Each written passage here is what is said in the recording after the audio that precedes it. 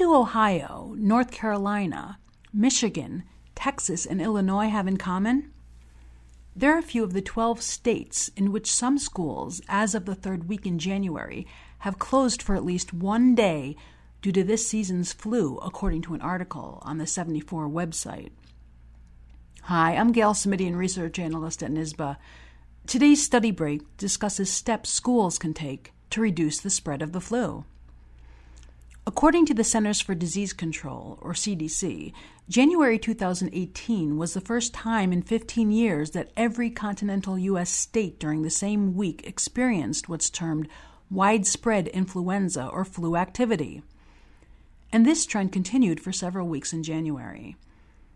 Since the flu tends to hit the hardest from December through March each year, it's important, notes the CDC, for school staff and students to take the necessary steps to reduce the chances of catching and or spreading the flu.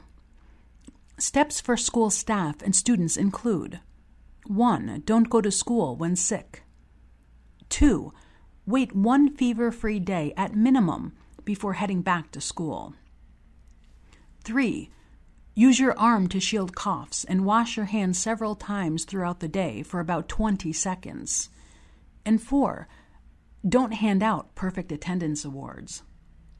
For more information about this topic, go to the CDC website and search Guidance for School Administrators to Help Reduce the Spread of Seasonal Influenza in K-12 Schools. You can find Study Break on Twitter at NYSBA Podcast. Thanks for listening. Until next time.